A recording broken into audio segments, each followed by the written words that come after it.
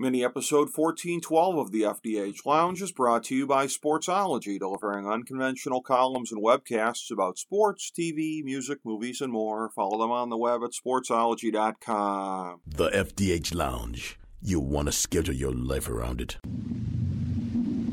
A long time ago, on a gloomy, wet Cleveland spring night, two men stand alone amidst the late-night drizzle. Their voices echo across the vacant station parking lot as they debate the merits of the great American radio show that have been missing for far too long. On that night, an idea was born.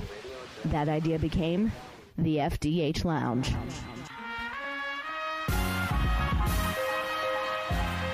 Welcome to the FDH Lounge. Welcome to mini episode 1412 of the FDH Lounge. This is FDH Managing Partner Rick Morris here with our preview of Yellowstone episode 4.5.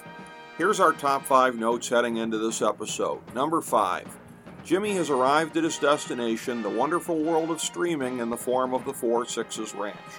There were rumors that Walker would be joining him for the forthcoming spin-off, and maybe the clash with Lloyd will provoke that move, but for the meantime, Jimmy is all alone in this world. Number 4. Casey is moving his family from Yellowstone in an attempt to hang on to them. He told his dad that it's temporary, but every bit of available evidence indicates that if he ever moves back, it'll be without his wife and son. Number 3. Rip is going to some dark places lately. The toughness that he's showing to the new kid on the ranch is mirrored by the beating that he delivered to Lloyd in the bunkhouse. One can only imagine what he's going to be capable of if he discovers that Jamie surreptitiously had Beth sterilized. Number 2. Beth might actually join Market Equities in order to avenge her previous firing. She rationalized to John that she could effectively pursue the family's interests from within the Goliath that has been their adversary, and the old man was justifiably skeptical. Her point that her loyalty can't be questioned is true, though, if for no other reason than she needs to be seen as better than her hated enemy, Jamie.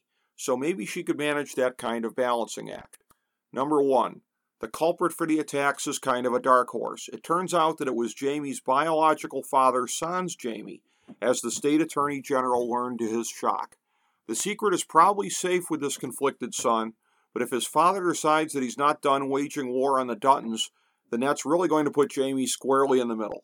With Casey's family out of the way on the ranch, is there really going to be anything to stop Jamie and his father from going after the rest of them? Thank you for joining us for this mini episode of the FDH Lounge.